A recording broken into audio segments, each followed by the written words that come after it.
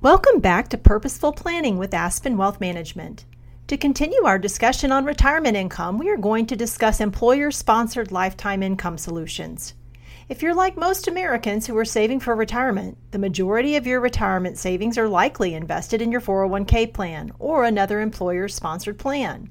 Some of these plans offer lifetime income options intended to help plan participants create income streams. For instance, systematic withdrawals are offered by 73% of plans. Many plan sponsors offer systematic withdrawal options that allow participants to take regularly scheduled distributions from their accounts.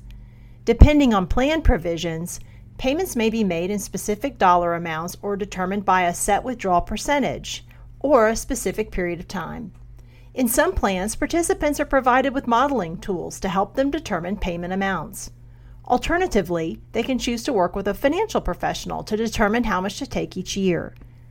In-plan managed payout options are offered by 15% of plans. These investments are usually managed to provide sustainable retirement income, either over a fixed time horizon or over the lifetime of the investor. Income is not typically guaranteed.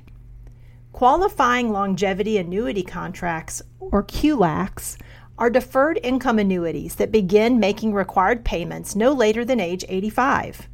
Retirees who want reassurance that they will not outlive their savings may want to consider investing a portion of their savings in a QLAC. If you're not familiar with your employer-sponsored plan, or you have limited understanding of what it offers, make an appointment to go over it with your plan representative and speak with your financial planner. Tune back in tomorrow to hear about health savings accounts, or HSAs. Did you enjoy today's flash briefing? Please help us spread the word by leaving us a rating and review at Amazon.com. Just search for the Purposeful Planning skill on Amazon or in the Alexa app under Settings/Flash Briefing.